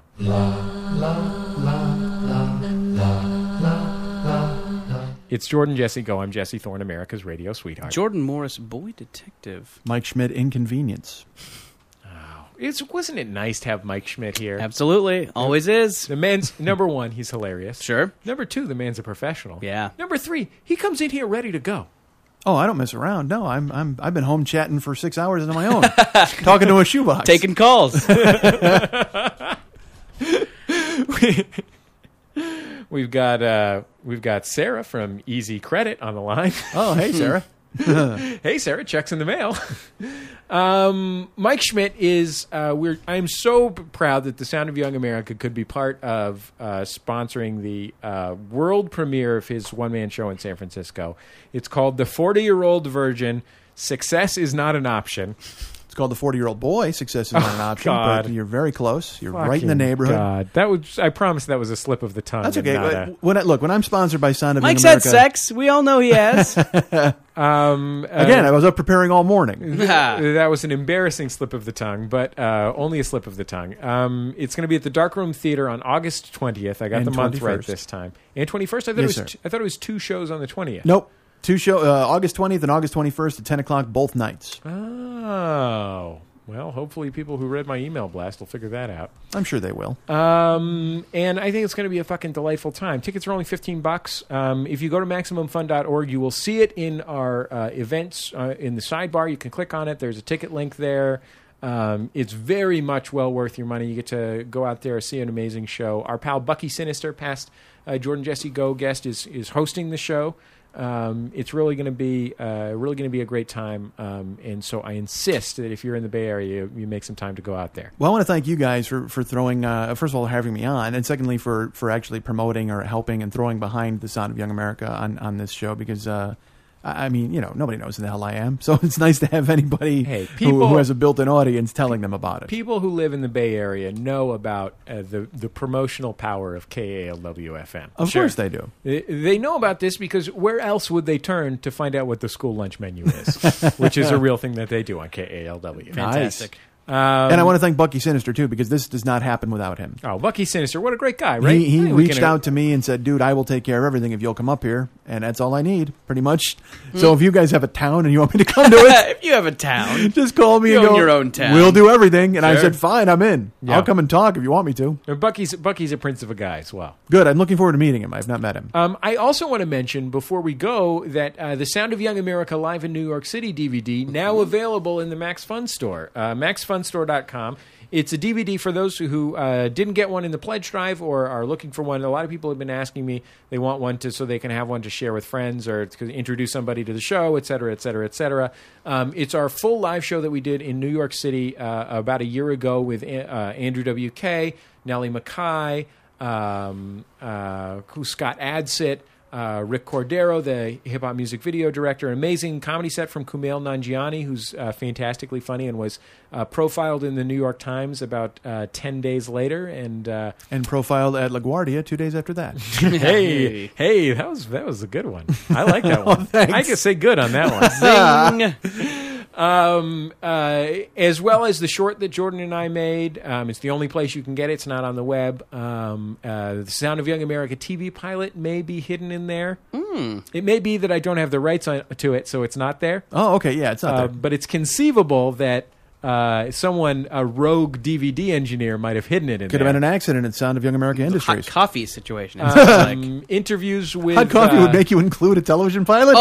That there was a rogue programmer hid a sex scene in Grand Theft Auto, and the phrase "hot coffee" entered into it somehow, and it kind of became the Fox News. It was the if you remember Fuckface, the Billy Rifkin baseball comic. That I do. It was the fuckface of the video game industry. Okay. I've actually seen that scene online, but did not know that it was an accident. Yeah, that's some sort of, you have to hack it in some way. I But see. it kind of became the Fox News, let's show this clip every time we want to talk about how video games are destroying Of course, America. yeah, the one clip out of Sure. billions of bytes. Anyway, so many people have written to me that they were like so amazed that it was such a beautiful DVD. The packaging was so nice, that we had nice menus, and the quality was high. It is a real thing, I promise. We worked really hard You to make can this watch a real it. thing.